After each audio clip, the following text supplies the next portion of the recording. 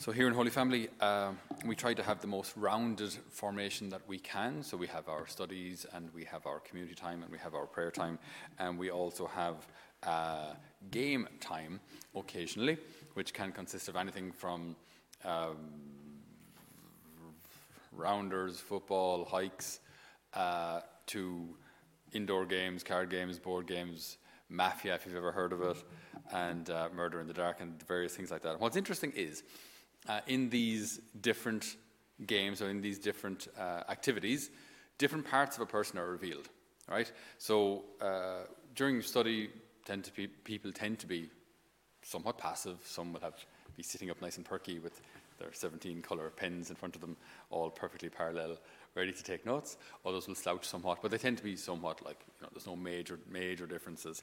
Whereas when it comes to games, people's competitive streak, people's honesty, dishonesty, people's desire to win, all this kind of thing becomes much more apparent. Like the different things that we do reveal different things about a person. And what's interesting is to discover something about a person that you thought you knew, and then you see a different side to them. You see a different side to them. Now, if that's true of us mere human beings, right, how much greater is that truth as regards the Lord, okay? That while we know him, there's still so much more that we don't know about him. Now, obviously, when it comes to the Lord, there's still so much more goodness of him that we don't know yet. There's still so much love, mercy, tenderness, compassion, his plan of love. There's still so much yet to be discovered, which is, I think, a fantastic way of looking at our faith and our relationship with the Lord, rather than thinking, and this can happen as well, where once I've got to the level of believing that he exists, that's it, job done. There's so much more. Believing he exists, it's a good start, it's a necessary foundation for everything else. Once you have your sight, your slab laid for your sight, she ain't that pretty. Like, there's nothing really useful you can do with it unless you start building on it. So believing he exists is a necessary foundation, absolutely. But then there's a whole relationship that can be built up. And the more we bring him into different aspects of our lives, the more we see who Jesus is and how Jesus is and what Jesus wants and how he guides us and how he blesses us and how he has protected us and how he has helped us weave our way through life. So Jesus is the same yesterday, today, and forever. It's the last line of our first reading from the letter to the Hebrews today. Jesus is the same yesterday, today, and forever. Jesus is the same yesterday, today, and forever. So while there's still more that we have to discover about him, it's the same Jesus. It's the same Jesus who spoke on the shore to the great crowds. It's the same Jesus that was baptized by John, who we heard about in our gospel today. It's the same Jesus who healed. It's the same Jesus who was crucified. It's the same Jesus who rose. It's the same Jesus who walked on the water. It's the same Jesus who appeared in the room with the apostles. It's the same Jesus who ascended into heaven and gave this great commission to the apostles to go out and make disciples of all the nations. It's the very same Jesus who is in his glory in heaven. That same Jesus who we encounter, relate to, are trying to discover through our celebration of the liturgy. It's the very same Jesus, it's the same person. It's kind of incredible, really. It's not a kind of a reflection or just stories about him. Like, we're trying to encounter a person here, the person of Jesus Christ. And it's the same Lord who we hear about today, who lives in us, who we receive in Holy Communion, who one day we hope to spend all of eternity in front of in heaven. It's the same Lord. And there's so much more for us to discover about him. And the more we live our lives with him, the more we will discover. It's, to be honest, for all eternity, we will be discovering the ever greater depths of his love and mercy, because he's infinite, we're not. So it's kind of fascinating. It's good to have these thoughts at times that kind of maybe blow open our complacency or our kind of being settled at a certain level of prayer or a certain level of, as it might be called today, spirituality, and just kind of, I've reached this kind of plateau, so we're good. There's always more. There's always more. We can always have a deeper relationship with the Lord. That's that direction. We can always know him better. We can always go deeper. We can always do more, which doesn't necessarily mean that we have to spend more time on our needs, because that's simply not always possible, especially if you have a career, if you're teaching, if you're working in an office, if you're a mom or dad at home with kids, you haven't got the time to pray 3 rosaries a day and do a holy hour. It's just the time is not there. Or if that happens, there's going to be a child sitting in a dirty nappy during your holy hour. Not ideal. So sometimes it's just not possible to do more. But can we do what we were doing deeper? Can we do what we were already doing, but do it deeper? And if it's the same Jesus, yesterday, today, and forever, there's another important aspect and maybe an important distinction that we need to keep in mind as well. When people look at the church and they see that there are problems, that there are issues, that we're missing a generation or two at this stage. The younger people and the parents of the younger people tend not to attend. That's just statistics. That's what we see. The younger people tend not to frequent the sacraments on a regular basis. So the danger here is the lack of the following distinction.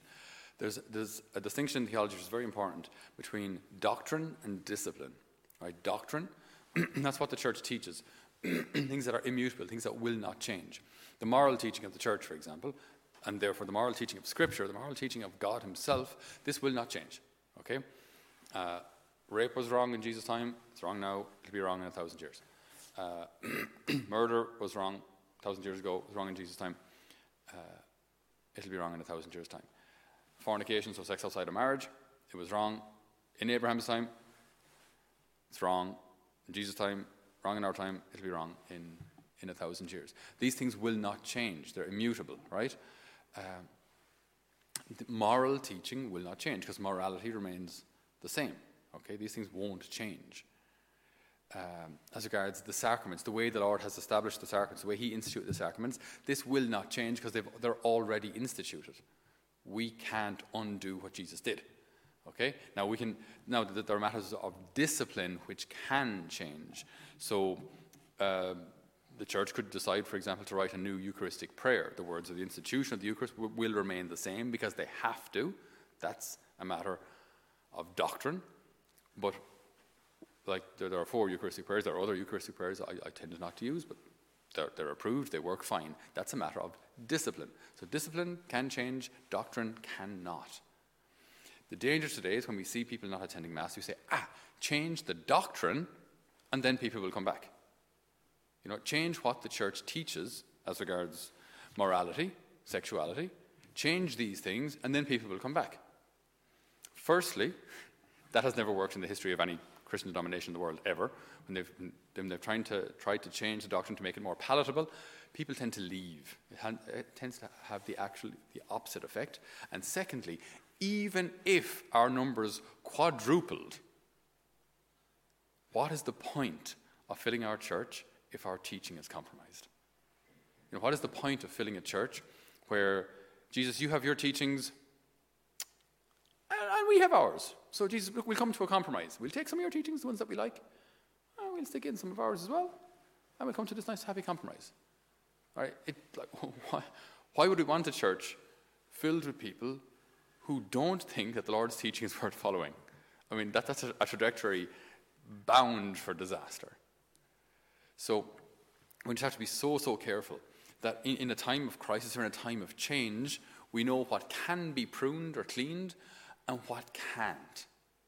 So the solutions like to decreasing numbers or maybe the church losing its voice somewhat, the solution is not to change the church's doctrine. Ever. There may be issues of discipline that could be changed, but to be honest, in our present situation, that's not what's going to renew the church anyway. It's faith that we need to renew the church, not changing of teachings, either discipline or doctrine. Neither of those need to be touched at the moment. They're not the problem. The problem is the lack of faith, that lack of a profound relationship with Jesus Christ. That's what makes the church inspirational. That's what makes people look at the church and go, wow, I see all these people going to Mass. They're so united. They're a family. There's something different about them. There's like a peace about them. And all this pandemic, people are going crazy and they're worried and they're scared. And yet these people who pray, they just seem to have this peace about them. They seem to have something otherworldly about them. And I hear they pray this rosary or something every evening or What is that? How does that work? Do you know, it's when our faith is lived and it's beautiful, it's attractive, and it actually sets us apart. It makes us different. That's what makes it magnetic. That's what makes it attractive. It's our own way of doing mission, just by simply living the Catholic faith. Living it well, living it profoundly. Living it in the way that how we speak about people, how positive we are, how hopeful we are, and most importantly, how love-filled we are. So we do all that we do because we love the Lord. Everything stems from this relationship with Jesus. So, today's the feast day Nagata, although I think I've overshot my time, so we'll have to skip that one. Let us always remember that Jesus is the same yesterday, today, and forever. And the Lord that we pray to today, the Lord that you're going to be praying for your children for at this Mass, the Lord that you're entrusting your various intentions to, the Lord that we will be entrusting our prayers of the faithful here to, it's the same Lord who walked the roads of our earth 2,000 years ago. The same Lord who died on the cross, the same Lord who blesses us from the right hand of the Father in heaven. It's the same Jesus that appeared to Saint Faustina. It's the same Lord that wants to welcome you into heaven one day. So Lord, as we pray for the renewal of the church, let us pray that people will come to know you, to love you, and to serve you always. Amen.